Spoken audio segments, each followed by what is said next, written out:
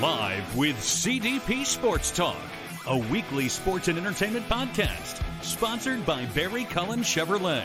Live on YouTube, Facebook, Twitter, Twitch, and LinkedIn. And on audio via Apple Podcast, Google Podcast, Spotify, Anchor FM, iHeartRadio, Amazon Music, Radio Public, and TuneIn. Now, here's your host, Chris Palme.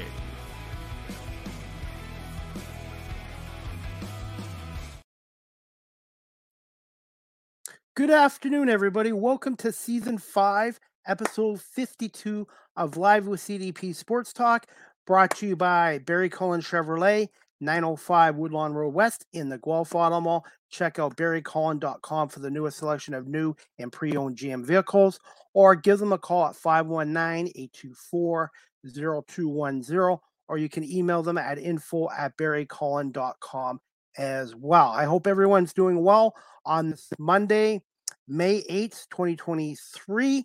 And by the way, Live with CDP Sports Talk is on weeknights at 8 p.m.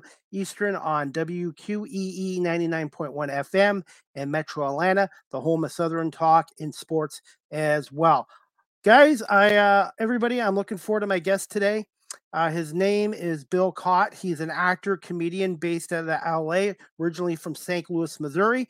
And he was recently seen on episode 9 of Netflix series The Jeffrey Dahmer Story as a Milwaukee police commissioner. And he's also made TV appearances such as The Third Rock from the Sun, Freaks in Greek, Popular, ER, Crossballs, Weekends at the DL, CSI, Wizards of Waverly Place.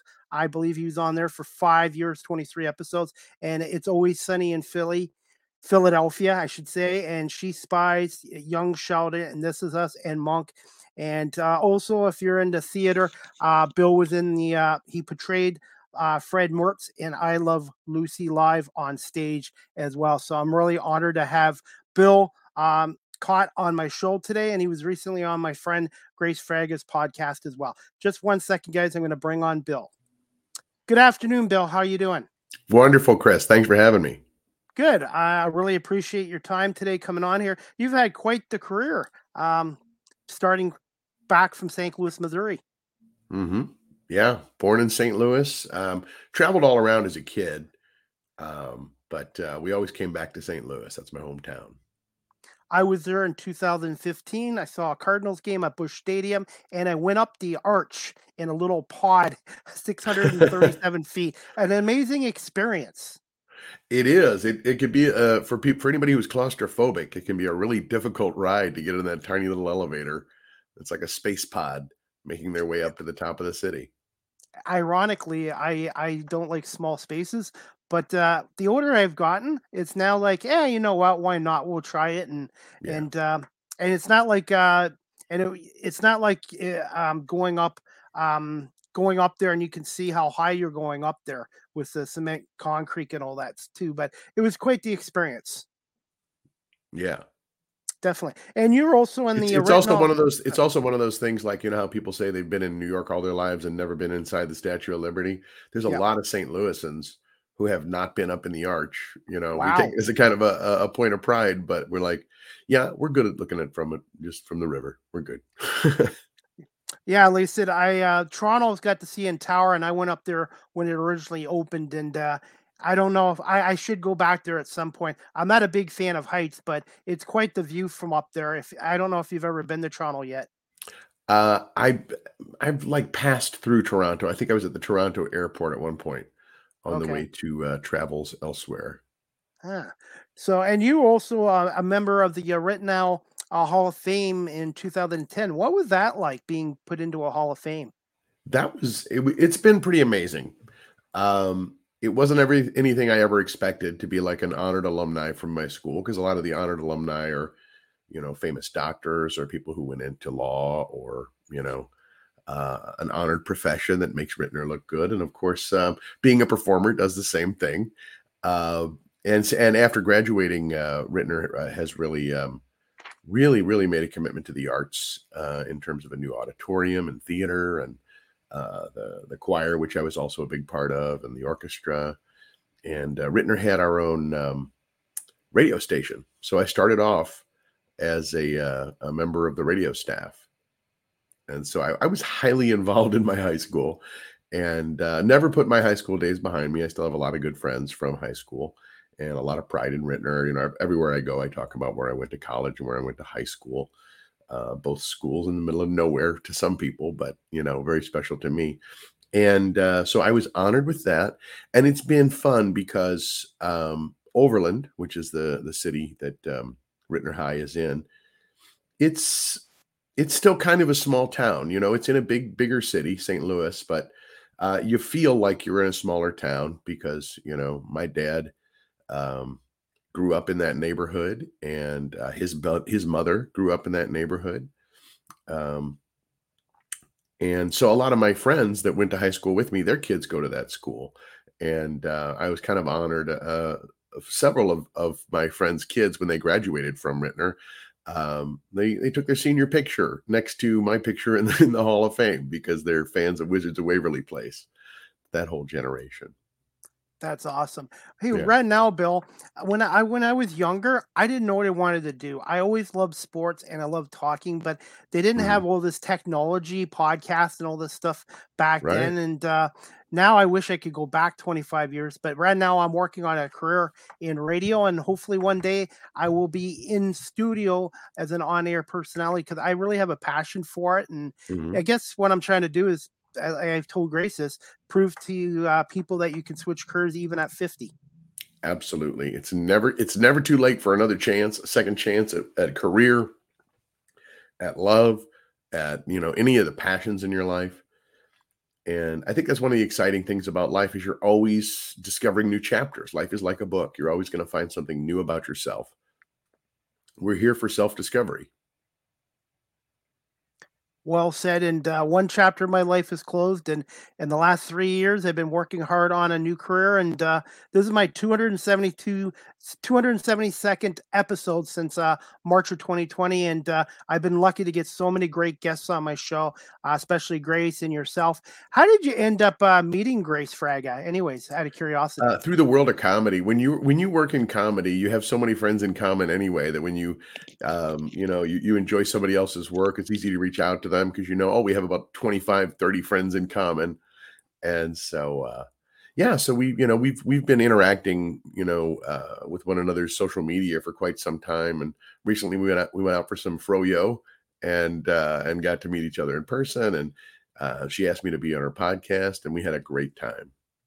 Yes, and I enjoyed watching that as well. And I've been to 13 states, but I've never been to California. So I Hmm. told Grace my bucket list is to come out to LA and see some comedy shows and to see her as well. And I've made so many connections on this podcast as well. And one thing you mentioned too, especially in the comedy industry, but this applies to the radio industry too. You meet so many people, and it is really a small industry because everybody seems to be connected in the radio industry that I'm trying to get into as well. Oh yeah. Yeah, I have a lot of friends in radio too, and they're really tight with one another. They stay in touch, and you know how often people in radio move around from city to city, so they they have a network, a web of friends all over the country that work in the same industry. One of my favorite shows growing up was WKRP in Cincinnati, and Yes.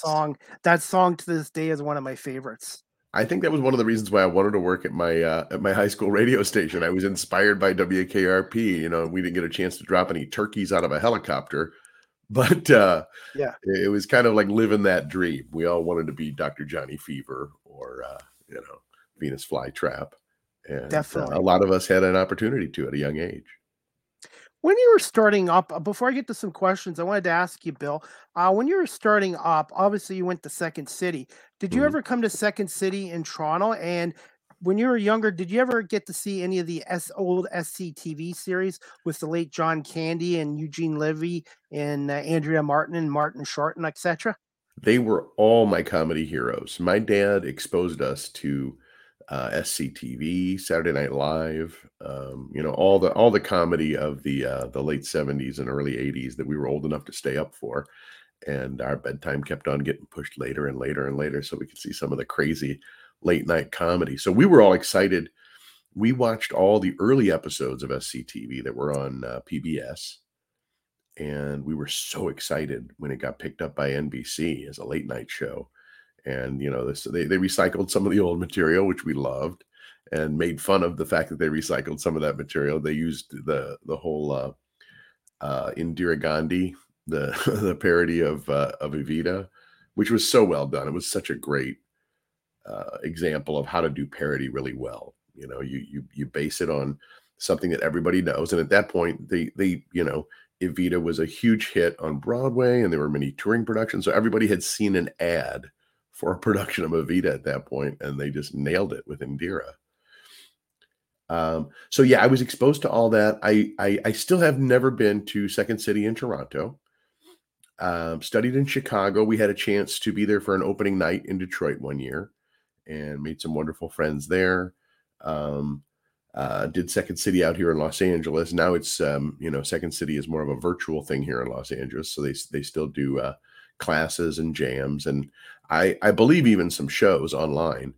But the focus for Second City in the U.S. has always been Chicago, and now there's a Second City in New York, I hear, which they kind of rolled that out in an odd way.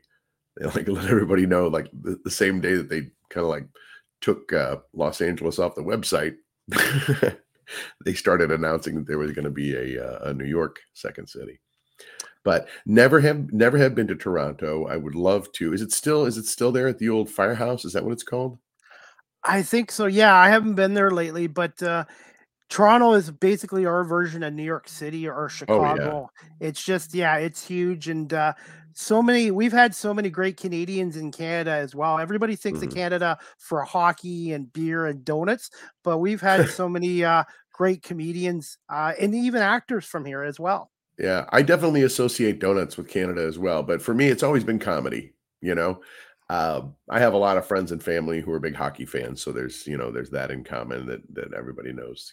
Great hockey comes from Canada, but because of my exposure, all of my comedy idols were from there was also ones who were Second City alumni, but the first ones that I knew about from Second City were the ones from Second City Toronto, all the ones that you mentioned before. And John Candy was always one of my huge idols. So we spent a lot of time watching that. And of course, I love the comedy tradition in Montreal, the Just for Laughs festival, Juste pour rire. I've been there several times myself and always have a blast. So some of my favorite personalities in comedy come from Canada. Yeah, and the late John Candy passed away too soon. I think what Absolutely. 44 years of age in Wow. 1994. Hard to Wow. believe. Hard to Yeah. believe. Yes, before we get into some questions, you said something about hockey. Since you're from St. Louis, any chance you're a St. Louis Blues fan? I love watching the Blues play. I've never really been, and I'm sorry to say this on your sports program, I've never been that big of a sports fan. Like Okay. I love sudden death. I love, uh, big, championship games and all that. And I support the Blues probably over any other team that's out there. But I would say, like, my brother and my nephews and my friends back in St. Louis are much bigger Blues fans than myself. My Okay. brother and I always do these jokes about how I pretend to know something about sports. So he'll get in a conversation about sports with somebody, and I'll chime in with some stupid thing that I say, and makes it look like I know what I'm talking about, and it just upsets him to no end. So I could have faked you out and pretended I was a big Blues fan, but he would call me out for doing it on a podcast and radio show. I had their longtime public address announcer Tom Cahoon on a year ago, and he hasn't missed a game since Wow. 1987. And St. Year I Louis graduated has high school. Wow, Tom Cahoon, nice guy. And St. Louis has such a rich history of great broadcasters as well, like the late Joe Buck, Jack Buck, Hmm. and Mike Shannon, who did the Cardinals games as a player and an announcer Yep. for 50 years, recently passed And away. Harry Carey got his start out there too. That's definitely true. So, anyways, But Chicago owns him now, and I'm not going to fight yes, him on that. that's true. He didn't spend that much time in Chicago compared to St. Louis. I think St. Louis was his Really? longest run. Yeah. Wow. So, Yeah. definitely. Okay, we'll get to some questions, non-sports questions for you now, Bill. Can you tell my audience, just in Ontario, I'm just outside of Toronto in a city called Guelph. Can you just tell Mhm. them a little bit about yourself? And when did you decided you wanted to pursue a career as an actor, comedian in the entertainment industry? Well, ever since I was a kid, I knew that I loved performing. I would do magic and impressions and comedy for my family or for show and tell at school. Wherever I had an opportunity to perform, I stepped up and did it. And when they were first starting to do video cameras and make them a little bit more accessible, I remember there was a black and white video camera that they had set up in our gym class. And they were just getting video footage of kids on the balance beam or something like that. I can't remember what it was. And I kept on sticking my head in frame and waving at the camera. And I was so excited to be on a TV, even though it was just a little monitor, an in-house thing. But I've always wanted to do that. And I've had a chance to do dramatic acting and comedic acting, and now I'm trying to use it for some higher purpose too. That's why I started an organization with some friends of mine. My friend Cheryl kind of spearheaded the project. It's called Camp We Can Too, and it's for kids of all abilities to have an opportunity to learn more about the arts, to learn more about improv. We're going to be teaching improv, acting, and dance. And if people want to find out about that, they can go to campwecan2.org, or I think it's just wecan2.org. I'll double check that. I'll give you a link that you can use officially. Perfect, because I was going to just ask you that question, and that's another thing I've learned about my podcast show too, is Mhm. listening is huge. Listening is just as important as speaking. Absolutely. So, Yeah. and So the way go I ahead. started off as an actor was I would do plays and productions of any kind in high school and college, and then I moved to Chicago to study at Second City. And then they found me for the Dana Carvey show, and my career was off and running. What was that experience like, being in the Dana Carvey show? It was amazing. I was a huge fan of Dana Carvey, so it was great to be able to be on a show that was built around him. I had a Dana Carvey as the church lady poster in my dorm room. People who knew me in college knew that my first year at Central Methodist, and so I was just thrilled, and I was a little starstruck because Dana was one of those people that I saw get his start on SNL and blew up into stardom, and everybody who was on the show at that time, Phil Hartman and John Lovitz and Jan Hooks, um, just so many amazing performers of that era that and some of them were guests on the Dana Carvey show too. So I was starstruck when they would come in, and um, very, very. If I had to say one word that summed up my time at the Dana Carvey show, I would say starstruck. Were you a little bit nervous as well? Yeah, that's what I mean by it. I felt as if, here's your opportunity. You get to work with these folks, and I was still so shy and so nervous to put myself out there. Of course, I was putting myself out there. I was part of the cast. I was part of the writing staff. But I think I was very intimidated in that environment, and so it was a good experience, but it was a bit overwhelming. And how old were you at that time? I was 26 years old at the time. And this next question I wanted to ask you, Bill, is Mhm. who were some of your other influences as comedians and actors? And when did you start learning to do the writing aspect of it? Some of my early idols, of course, like I mentioned, John Candy Yes. earlier was a huge idol for me. Martin Short, Eugene Levy, Catherine O'Hara, Andrea Martin, just everybody that you mentioned from Okay. SCTV were huge. I like doing characters. I like doing, larger than life, but still grounded in reality sort of characters. And so that was my focus, and that's how I create characters. That's how when I'm working, the first thing I want to know is like, how deep does this character get, and how relatable is this character? So those were some of the early influences. And the second part of your question was, I'm just trying to remember who were some of your influences, comedians and actors. oh, you would also, yeah, those are some of the actors Yeah. and improvisers. Um, and you had asked The about how I writing, got the how I got into the writing. Yeah. yes. I loved to write as a kid. I was often asked to sit after for the next class to read whatever I had written for the students. So that was one of my first quote unquote performances ever in front of other people that weren't my parents and their friends or my family. And I liked it. I liked that people were enthusiastic about my ideas, that they enjoyed how I read them. And so I started writing when I was just a kid. And my brother and my sister and my dad was a writer. And so he gave us a cassette tape, a cassette recorder. And we would use that to record episodes of SCTV so that we could play them back and, mimic them and laugh at our favorite moments.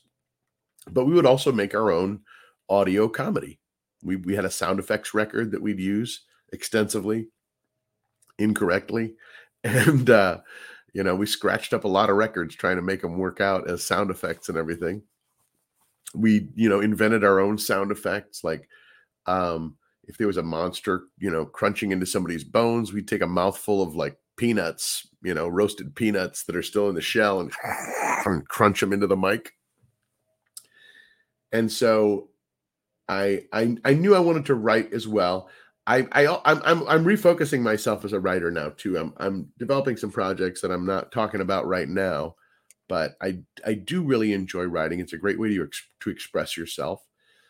Also working on a book about improvisation.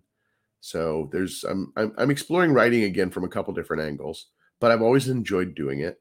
I joined the Writers Guild of America East when I performed in the Dana Carvey show. And then after that was over, I didn't book a lot of other professional work as a writer in the industry. I wrote for several websites after that.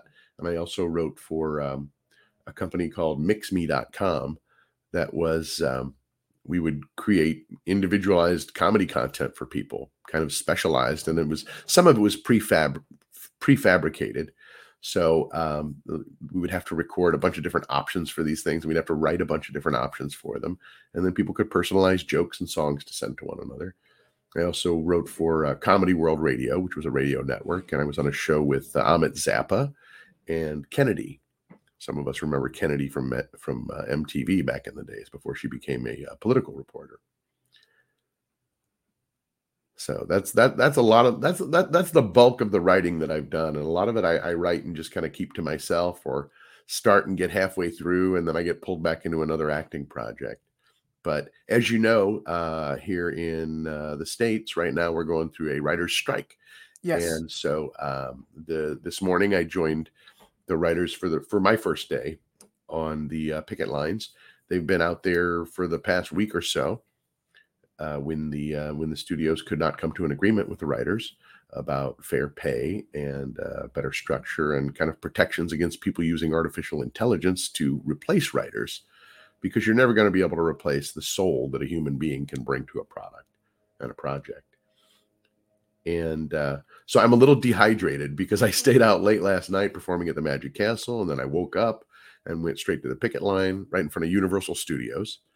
And I've been there many times for auditions and for work, and even for the theme park with my daughter and friends. And it's always been a fun experience there.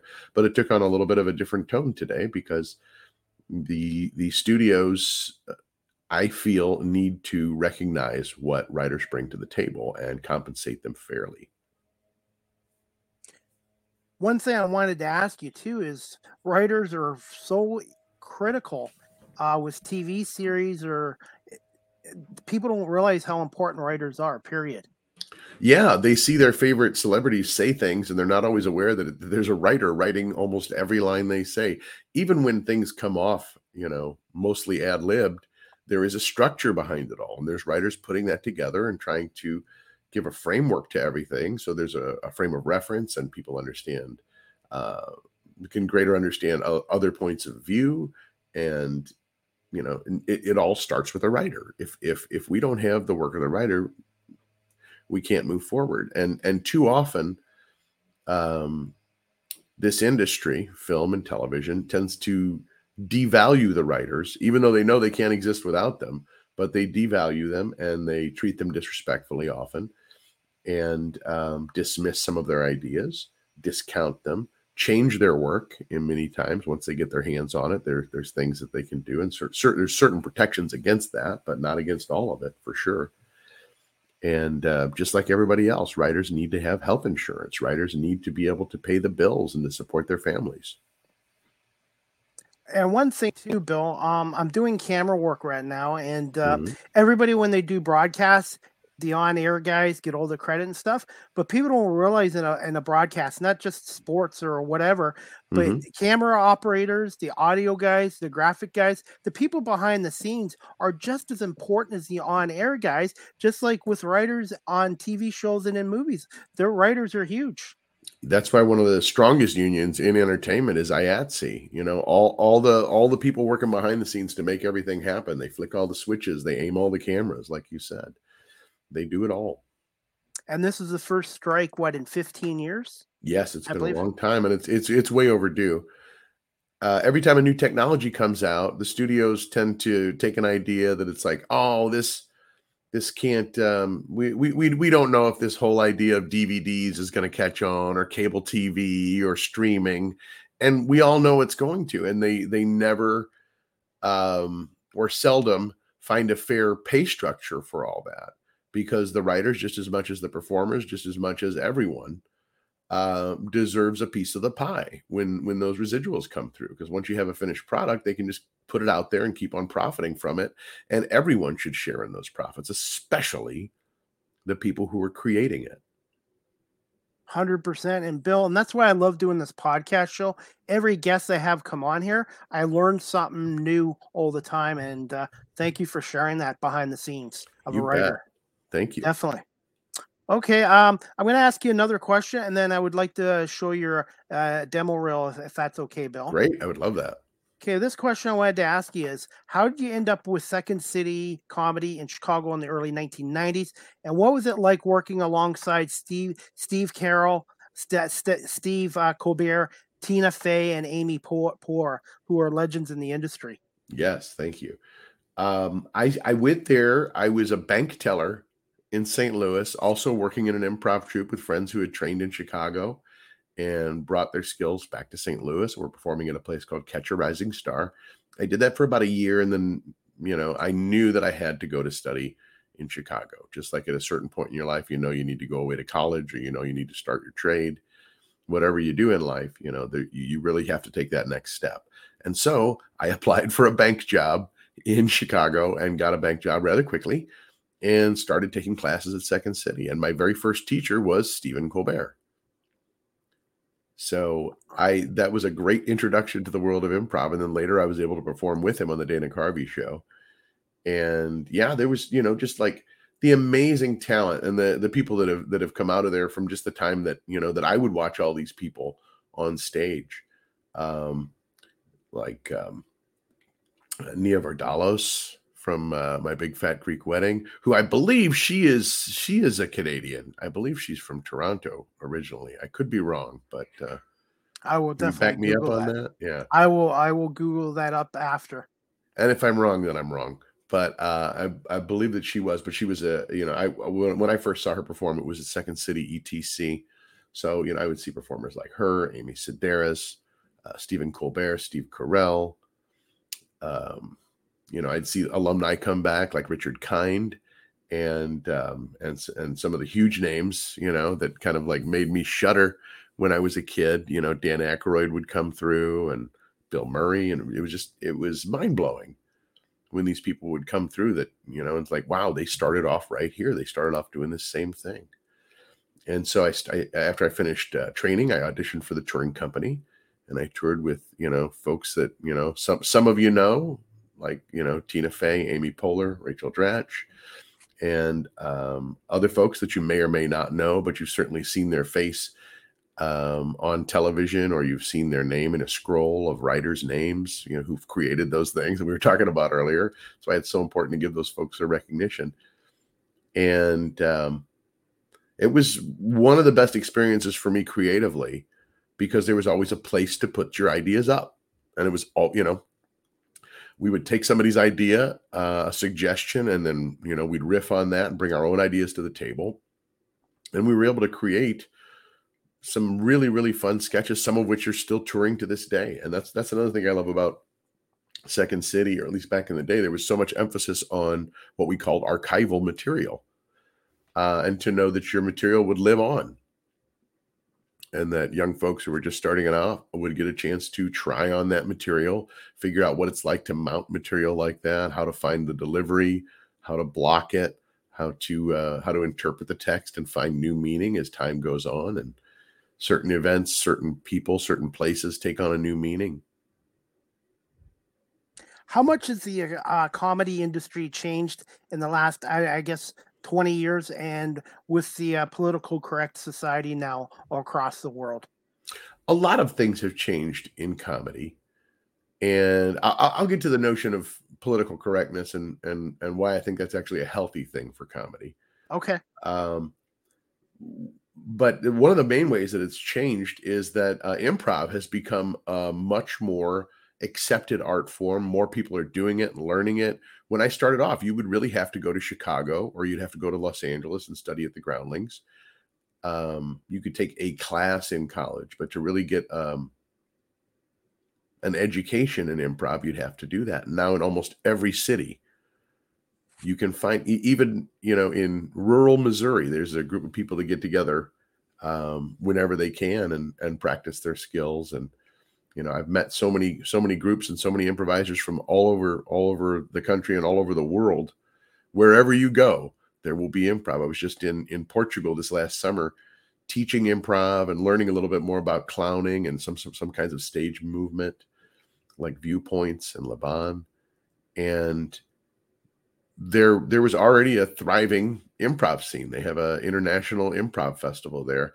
And when I started comedy, when you would say improv to people, they would think you were talking about the stand-up club, the Improv, because even then, stand-up was only getting the sort of exposure of The Tonight Show with Johnny Carson and David Letterman's show.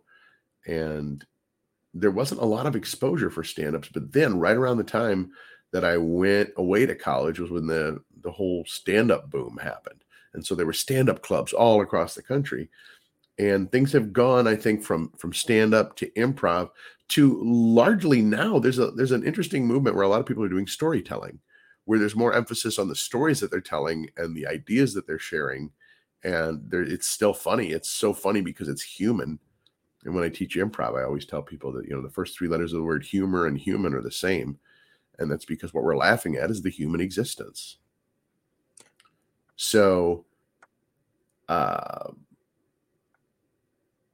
those are some of the ways in which comedy has changed. Different forms of comedy have become more acceptable and accepted. People, I think, want to hear less and less laugh tracks in their comedy, although there's a little bit of a resurgence to 3-camera sitcoms lately, but there's always been a lot of 1-camera sitcoms that are shot as a movie, like The Office and Community, Parks and Recreation, which are all hilarious shows and didn't need a laugh track. When the show MASH started off, one of my favorite shows from when I was a kid, they didn't think it was appropriate to have a laugh track while there's a war going on. But later they added more laugh track, and they would dial it down. They would never have a laugh track in the operating room for obvious reasons, out of respect for the symbolic loss of life of people in combat. So to talk about political correctness, I hear so many people say, like, oh, you can't say this or you can say that. Yeah, you can. You can say anything you want, but you had best be able to back it up. You had best be able to say, I'm saying this because it's true, not because I'm punching down or trying to hurt some group of people, whether it be race, religion, ethnicity, personal beliefs, income. It's not funny to make fun of people who might be unhoused. And it's not funny to make fun of people who are without a job or may not be able to have certain advancements in life. I think comedy is there to uplift. It's there for the common person. And so when we say political correctness, it can mean a bunch of different things. We can say it means the word police. Some people are afraid that it means the word police. And maybe there are some words that we should re-examine before throwing them out there. We may not be aware of who's being marginalized when we use those words, or, where we find our sources of humor, or how people are, how people should consider interacting with other people. And people talk about this person was canceled, that person was canceled. Everybody who was referred to as having been canceled is back up and touring and performing in places again, without even having to back up the things that they said. Roseanne Barr hasn't been canceled. She's out there. She's working. Louis C.K., when people talk about him being canceled, he wasn't canceled because of his material. He was canceled because of his behavior personally. But even that hasn't kept him from performing at, I think he performed at Madison Square Garden or something like that, these giant venues. So I really feel that there's, people want to say that, there's a reason that their comedy isn't hitting with people or connecting with people. And they feel like, oh, there's this cancel culture. I don't really think cancel culture is a thing. I think it's an excuse for people who want to remain in the same material they've been doing for the last 20 years, and they're afraid to grow. They're afraid to stretch themselves. They're afraid to stretch their boundaries, to question their own beliefs. I've had to face a lot of my own beliefs that prejudices that you grow up around, and you're not even aware that you're biased, because you think you're open-minded, but you realize there are little things in daily culture and daily speech that we're not even aware of that holds people back or makes them feel like they're not welcome at the table. Bill, I want to say thank you for explaining that to me as well. And that's a great way of looking at things as well. Before we get to your demo reel, how hard was the comedy industry, obviously acting in the writing, affected by the pandemic for a couple of years? I think it allowed people to start creating on their own. They didn't have to wait for a studio. I myself started doing stuff on Facebook. I did these things called live jives, which is just, it started off as me making oatmeal and talking to my friends, and started building more of an audience, and more people started watching it. And once the pandemic hit, I was like, I should just do live jives and do a lot of performance with that. But then we were also able to do improv. We had to deal with the lag at first, because improv is all about being right on top of the other person. And, in the early days of the pandemic, there was still a big lag with Zoom, because everybody was jumping on Zoom, and it would crash. And then there were security concerns, but people learned how to improvise online in different ways. And we were using our screens in different ways. And people who never had a chance to collaborate before had an opportunity. My friend Jay Suko started doing, I think it was 5 minutes a day, or maybe even more, with a different improviser from all over the world every day. And that couldn't have happened, and probably wouldn't have happened without the pandemic. So obviously a huge loss of life. And there was a lot of tragedy involved, but out of every tragedy comes another triumph. Human nature is there to move beyond these obstacles, and to use it as a force for creation, something that spurs us into doing something new. And I know that was the case for me. I met people who are my friends now that I never would have met had I not been doing my live jives on Facebook. And I still do them. They're more of an inspirational thing. I don't do my comedy on them as much. I try to be funny and amusing when I talk to people, but I used to do characters every day at about 2 p.m. or 4 p.m. Every day I'd come on and do characters and have it be improv based. So I definitely affected people. And also people wanted to reach out more to other people, because you couldn't see other people, especially in those early days when we didn't know. We thought, okay, we'll just lock it all down. Nobody go anywhere. And nobody did for a while.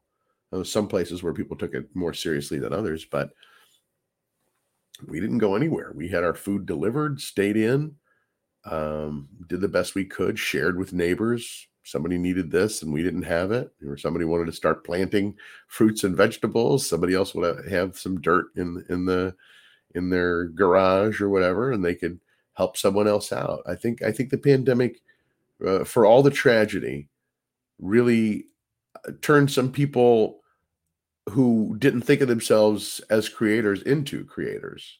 That would be me. Yeah.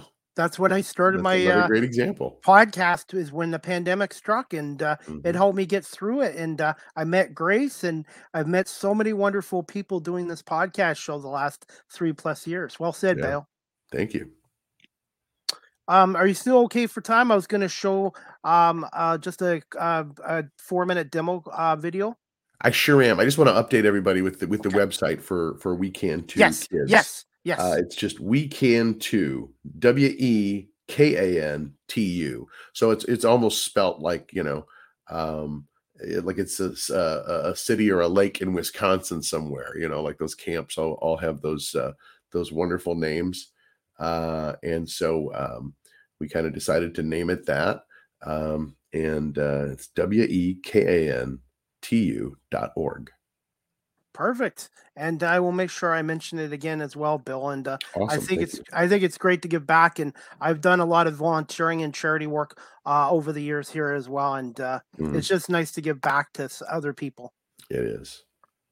Especially kids. I was a Big Brother volunteer here for 16 years. So That's wonderful. It was a great experience. And yeah. I've always done volunteer work. And I just think what you're doing is great as well. Awesome. Thank you so much, Chris. Okay.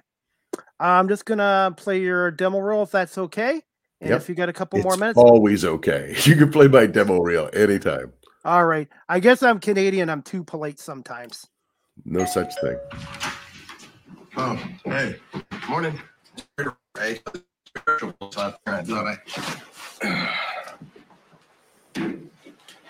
of pears. Yeah. Thank you. I hope you don't mind me asking.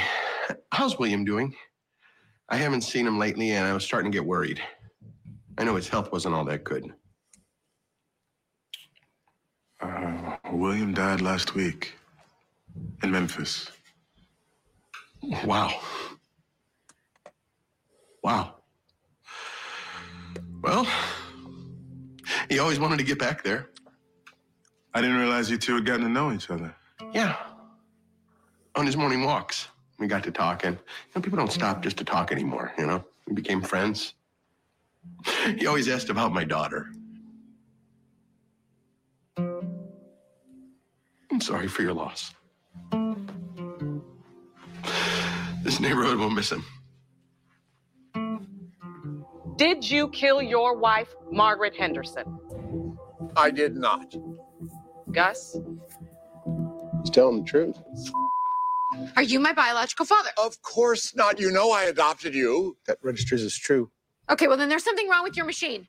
All right, yes. I'm your biological father. That's true also. We had one night of passion and then she disappeared. That's true. I was already married to Adelaide, or I would have married your mother. That's a lie. These alleys are magnets to the glutton. They come off the boats like locusts. What would you say you like most about Puerto Rico? The bowling alleys and the casinos. Of course, she likes the duty-free. Well, the more you spend, the more you save. Have you seen a lot of the island? Oh, we don't leave the hotel. It isn't safe. But you're having fun. Oh, yeah. A lot of fun. Hold on now. Looks like the incident of January 10th is not covered under Acts of God. What? A tree branch fell down on our car. How is that not an act of God? Well, according to the inspection, your tree wasn't trimmed properly. Did you ever have it looked at by a certified arborist? Oh, I'm sorry. We're in between arborists right now. What are you talking about? Here's the deal. Unless you trimmed your tree branches to the acceptable length, it's negligence. And how are we supposed to know what the acceptable length is? I'm just going to guess here, but I'm thinking it's the length of a branch that when the wind blows, doesn't fall down on your car. Whoa, Nelly.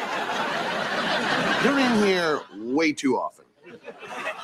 Hey, dude, that's your call, not mine. Miss Russo, I used to fancy myself a little bit of an outlaw like you. I used to belly up to the soda fountain and have a glass of all the flavors mixed together. They called it soda danger. I called it breakfast. That all changed when the doctor called it a peptic ulcer. Do you see where I'm going with this? Your Christmas cookies smell so good. Would you like a few? Maybe one or two. Well, here you go. Our town has come alive again. Christmas is coming soon. Yeah, I tell you, I got a what? My aunt sent it to me. Not my Aunt Holland, my Aunt Ruth. And, when I talk to Karen, should I wear my shirt up, like this? Or down? Or up? Or possibly tucked in? Definitely Russian. Very thick. Just off the boat. He had a big bag. It all happened so fast. Then what'd you do? Lindsay, mueve tu cola. Just a minute. En Espanol. By Grabthar's hammer, by the sons of Warvan, I shall avenge you. Because it sounds like you're mocking me. No, I'm taking you very seriously, which is why I'm going to examine you as soon as you get undressed. You just want to see me naked. I want to examine you. Yeah, examine me naked. Can I get a male doctor in here? A straight one? That clip was courtesy of your IBM channel. Just give me 1 second. Oops. I'm sorry about that. That was courtesy of your imdb.com channel. Thoughts on some of those roles that you've played over the years, and especially the mailman. And I believe you won an award from the United States Postal Service for the portrayal of that character. Yeah, well, I was honored with an episode of or an issue of their magazine for the mail carriers of the United States, which was wonderful. I was very honored. They thought it was a very realistic portrayal, and you know, people tend to have a personal relationship with their mail carriers.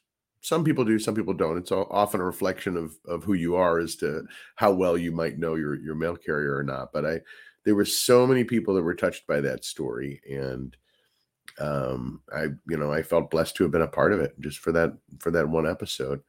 I so many different thoughts and memories, flood back to me when I look at that reel. One of which is another time that I think that was one of the times that I flew through Toronto, was when I was working on the Santa Paws 2, the Santa Pups, which was shot in Fernie, British Columbia. And that was really, really fun. Had some great times, some great memories there.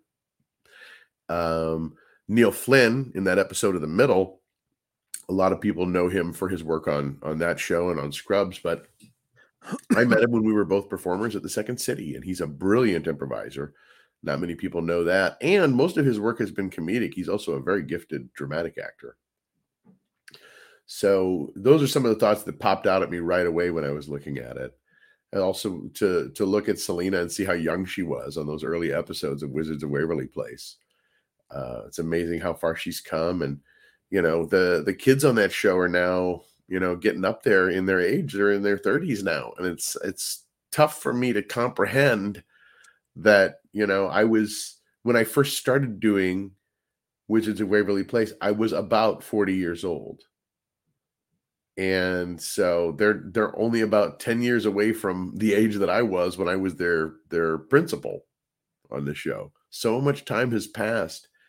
It's really, really interesting to look at, at your body of work and see how much you've grown or shrank sometimes in my case, because I weighed a lot more in some of those episodes, some of the work that I've done, and the way that I've changed as a performer, things that were going on in my life behind the scenes when all of those things were shot. So it really, I don't go back and look at my reel that often because that's something for other people to look at, but it really gave me a chance to go back and look at that and have some of those memories wash over me. How did you end up getting the role on there as Mr. Lara Tate, and overall working alongside Selena Gomez? And what did you enjoy? What did you enjoy the most about the show and the role that you were on? I believe for 23 episodes over 5 seasons, I believe. Yeah, let's take that question by question. So okay. the first thing that you asked was about how I got the role. Yes. And I had bought a house back in St. Louis, my hometown, and was living there and would fly back in for auditions or put them on tape if I didn't need to, and I could fly back later. And I was flying out for a movie called All About Steve with Sandra Bullock to audition for that. And I made it all the way to the director's cut, and he wanted to meet with me. And so I did that. This trip was all about trying to get in this movie with Sandra Bullock. And then I got a call at the last minute asking me to audition for Wizards of Waverly Place. And I was like, listen, I'm very, very busy with this other audition. I don't want to overwhelm myself. I don't think I have time for it. And they said, just promise us that you'll do it. And so I rushed over there as soon as my plane landed. I was late. I was about 2 hours late for the audition. I called in and said, well, I'm 2 hours late, so I'm sure, I should just head home. And they're like, no, they're in there waiting for you still. So I went in there, read for the role, and I got it. So they said I was one of the quickest people hired for a Disney Channel show at that time, because before I left the lot, they had called and asked my availability for the show for the first episode. And I kind of had a feeling when I did that first episode that my character was going to recur.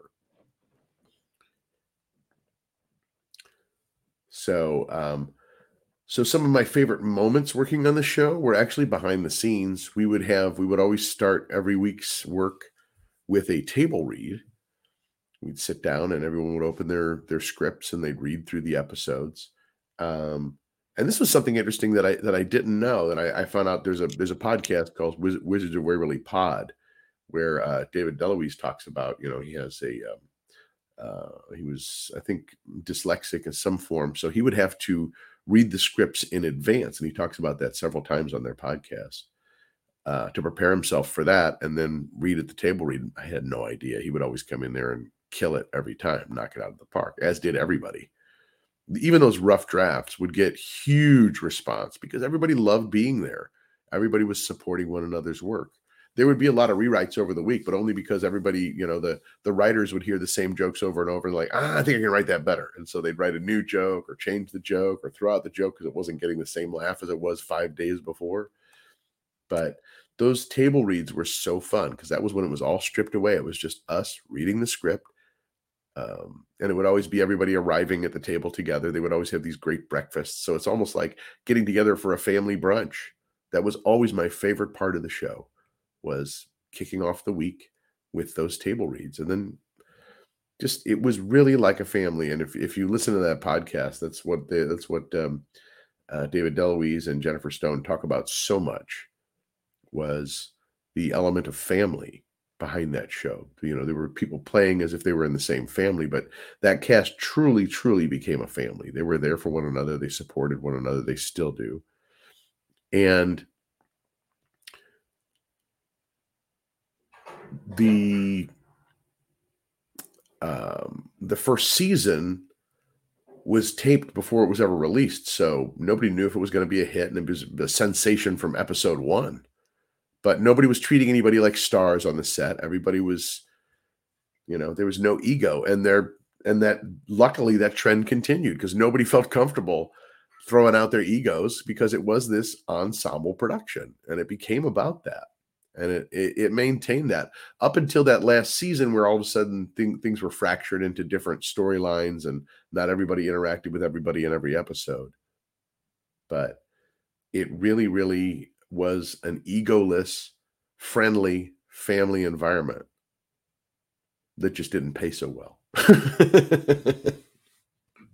Is there any chance of a reunion in the future? There's talk about a reunion. People have, all the major players, all the main cast has said they're down for it. They were very interested in doing it. There are ideas out there. People have, thrown out some ideas and suggested what it would look like. But I think there's an effort to make sure that if there is a reunion of some kind, which would be so tough to work with everybody's schedules at this point. But if there were a reunion, it would have to make sense. It would have to be making a statement as well. It would have to. There's a great episode with Peter Murrieta, who was the showrunner for Wizards of Waverly Place, an idea that he had for it. So I won't spoil that. I'll tell everybody to go to Wizards of Waverly Pod and check that out. But it builds on the idea of what really was one of the earliest interracial families on television. A family that was, half Latino or Latinx and half Italian, Jerry Russo. So that's part of what Peter Murrieta's idea for what he thought could be a possibility. And everybody's got their ideas, and everybody's thinking about it. You know, Todd Greenwald, the creator, I'm sure he has ideas about what he would like to see done with it. And I guess it would take everybody getting together and really making an effort towards making it happen, and find the right time for it, and find the right timing, and get everybody together and, you know, let it happen. Have you been on the podcast show yet? And do you still keep in touch with Selena? I have not spoken to Selena in so long, and I honestly think that if I reached out to her, I don't think it would take that long for her to get back to me. She's that sort of person. She's very genuine. But no, I haven't had a chance to keep in contact with her. I keep in contact with a lot of people from the show.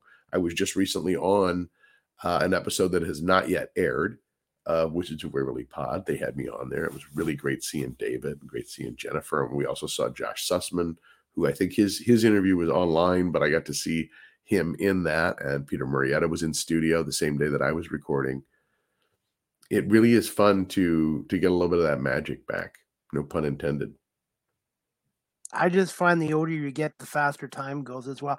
Hey, Bill, are you okay for one more quick question? Sure. I could talk to you for 5 hours, but I know you don't have 5 hours. So this one I wanted to ask you about, because these guys are legends. Can you just tell us about your comedy work with the legendary Farrelly brothers? That was a great experience. So the movie The Ringer was written by Ricky Blitt, who was one of the writers from Family Guy, directed by Barry Blaustein, who wrote the original screenplay for Coming to America, and produced by the Farrelly brothers. And the Farrelly brothers took a very, very strong hand in being on set for the whole production. They saw what was being built there, and they wanted to support it in every way they could. And, you know, complete part of their vision is too. So there was a lot of people's visions merging and trying to really create something fun that was respectful towards Special Olympics. And the Farrellys told us on day one, we don't want to hear that you had a funny idea after the fact. Feel free to improvise. As a matter of fact, we spent, I think it was 2 weeks before we started rolling on that film down in Austin, Texas, training, learning how to do the Special Olympics events, but also improvising. We would find new moments within the script, and then find moments that weren't part of the script at all, and we just improvise. And some of that stuff wound up in the screenplay. Some of it was just a fun memory. Some of it inspired other ideas. But the idea that anything could happen was definitely part of that. Also, in a very healthy sense, it was competitive, because the Farrellys like to make little side bets here and there, and so they would have bets about how many times somebody could catch a football, or how far they could throw a football, or how fast somebody could run. I think Johnny Knoxville had like a race between one of the actual Special Olympians, and was just like left in the dust. The guy was so fast. So there was a lot of moments like that where it's just like, hey, we're here to have fun. I think I've truly been blessed to be on a couple different projects where people really felt that they were part of something that was deeper than just like, we're working on this show, where they were like personal connections. I'm still in touch with several people from The Ringer to this day, especially John Taylor, who played Rudy. He talks to me all the time, and had a chance to visit with him back in New York when I was coming back from Portugal that I mentioned earlier. Spent a couple weeks in New York, and was able to spend some time with John, and that was great. That's awesome. And before we wrap this up, what was it like playing the legendary character Fred Mertz in I Love Lucy live on stage? That was a blast. So there was this vision that the producers had of taking episodes of I Love Lucy and stitching them together into a full musical production. And they were going to do several. They had the rights to all the episodes.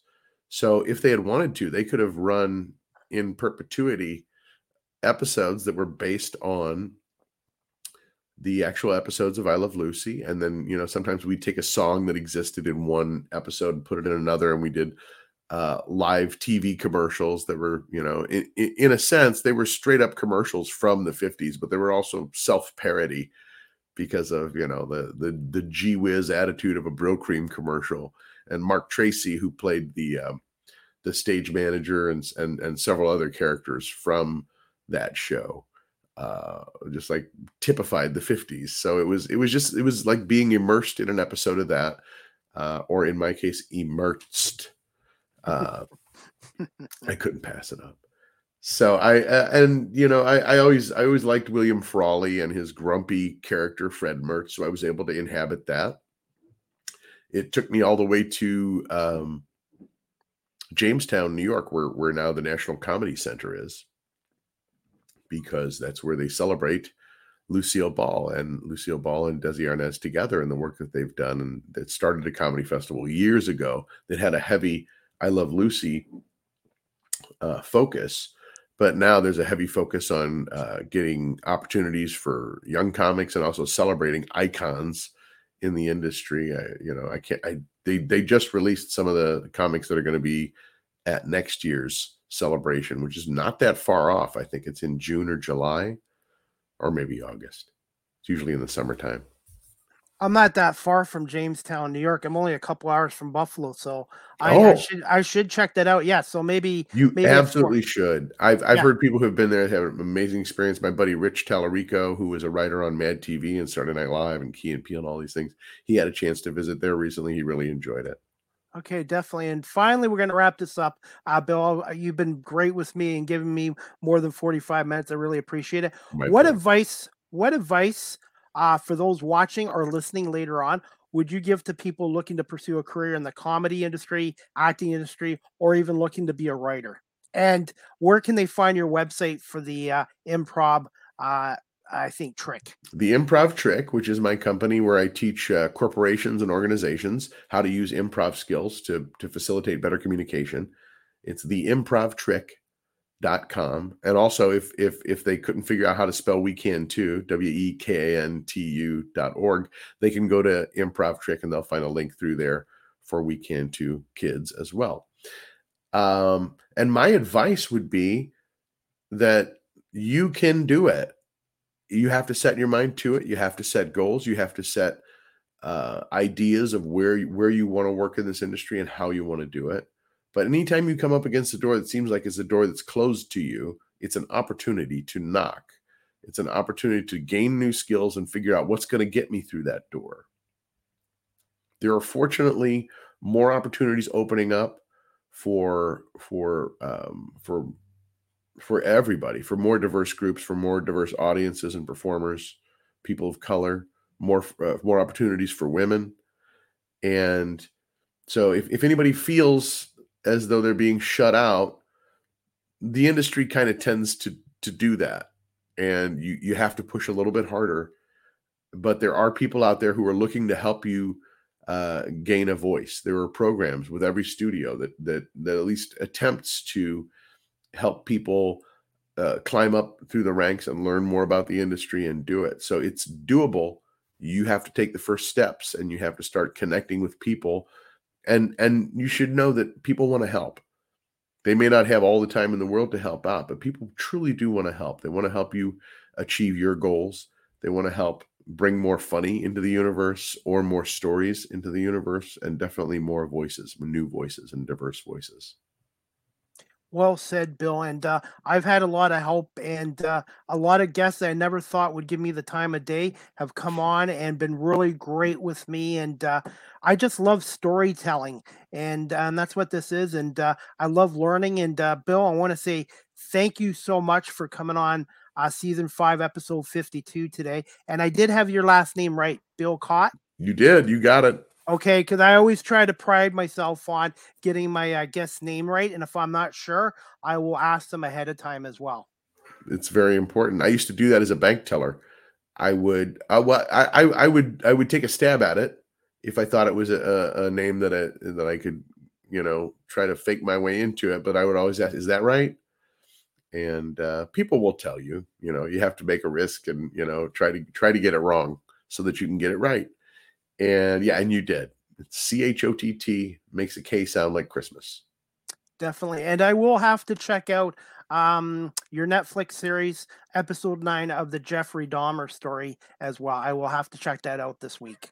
You have to get through a lot of blood and guts and gore to get to mine, but I have a really fun scene that doesn't involve any of that. Okay. Well, Bill, I'm going to let you go, but I want to say thanks to Grace Fraga, because without her, I wouldn't have met you on her podcast show. And I really appreciate you coming on my show, and continued success. And if you can give me a little bit about time this afternoon, I will have the audio version downloaded, and I will send you a copy of the video and also the audio of this show as well. I look forward to it. Thank you, Chris. Thank you so much, Bill. Have a great rest of the afternoon in California. See ya. All right, guys. I hope you enjoyed season 5, episode 52 with Bill Chott, an actor, comedian, and writer based out of the the Los Angeles, California area. And he's originally from St. Louis, Missouri as well. And check out his performance on Monster, the Jeffrey Dahmer show on the Netflix series, episode 9 as well. Guys, just to let you know, the next live with CDP Sports Talk, sponsored by Barry Cullen Chevrolet, will be Wednesday, May 10th at 3 p.m. Eastern with singer-songwriter Gracie Jett from Owen Sound, Ontario. She's also a nurse as well, and it is Nurses Week here in Ontario, and she's written a new song that's going to be released tomorrow on Spotify called Nightingale. So she's going to premiere her song on Live with CDP on Wednesday at 3 p.m. Eastern. Again, I want to say thank you to my guest, Bill Chott, for coming in today. Really appreciate him giving us some time as well. And also, guys, NHL tonight, 8:30, we've got Vegas at Edmonton. That series is tied at 1-1.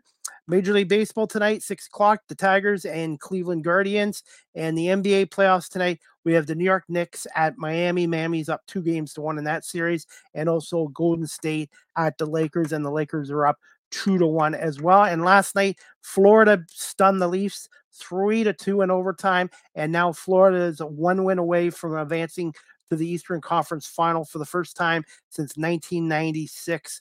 And disappointing for Leaf fans who thought this was going to be an easy series against Florida, who are playing really great right now as well. And we're going to wrap up this podcast show soon. As always, guys, Live with CDP Sports Talk, a weekly sports and entertainment talk show hosted by yours truly, Chris Pame, is now on weeknights at 8 p.m. Eastern on radio station WQEE 99.1 FM, The Key, the home of Southern sports and talk, the heartbeat of Atlanta. And a shout out to Ryan O'Neill for bringing me on his radio station. Live with CDP Sports Talk is also live streamed on YouTube, Facebook, Twitter, Twitch, and LinkedIn. And thank you to everybody for watching this today on my live stream as well. My website, as always, guys, is beacons.ai/Chris D. Pame. Live with CDP Sports Talk is sponsored by Barry Cullen Chevrolet dealership at 905 Woodlawn Road West in the Gulf Auto Mall. Check out barrycullen.com for the newest selection of new and pre-owned GM vehicles. Also, guys, the 2023 Chevy Equinox, 3.99% financing up to 60 months. Eligible Costco members can receive a $750 bonus on select SUVs. So just contact Barry Cullen Chevrolet at their website, which I mentioned, or 519-824-0210, or email info@barrycullen.com as well. You guys can also follow me on TikTok at Live with CDP. I post a lot of content there as well. StreamYard is the official live stream provider of Live with CDP Sports Talk. If you're into webinars or podcasting, I would check out StreamYard.com as well. Finally, guys, we're going to wrap this up. Live with CDP Sports Talk. The audio version is available on these platforms: iHeartRadio, Amazon Music, Google Podcasts, Anchor FM, Apple Podcasts, Breaker, Pocket Cast, Radio Public, Spotify, Castbox, LinkedIn, Stitcher, and tuned in, and also on weeknights at 8 p.m. Eastern on WQEE 99.1 FM in Metro Atlanta as well. Also, you can email or text me at live with CDP Sports Talk at cpame19@gmail.com, or text the show at 519-820-7188. Again, thank you so much to Bill Chott, who is an actor, comedian, and writer, originally from St. Louis, Missouri, and now out in Los Angeles. And please check out his websites as well. He is on Instagram, he's on Twitter, he's on Facebook as well. And he does have a Linktree page too, Linktree/Bill Chott. That's Linktree/Bill Chott as well. All his works there as well. And that's about it, guys. I'm really looking forward to episode 53 again this Wednesday, May 10th at 3 p.m. Eastern with my special guest, Gracie Jett, who is a singer, songwriter, and a nurse from Owen Sound, Ontario. And she's going to be debuting her new single, Nightingale, in honor of Nurses Week here in Ontario. I hope everybody has a great night.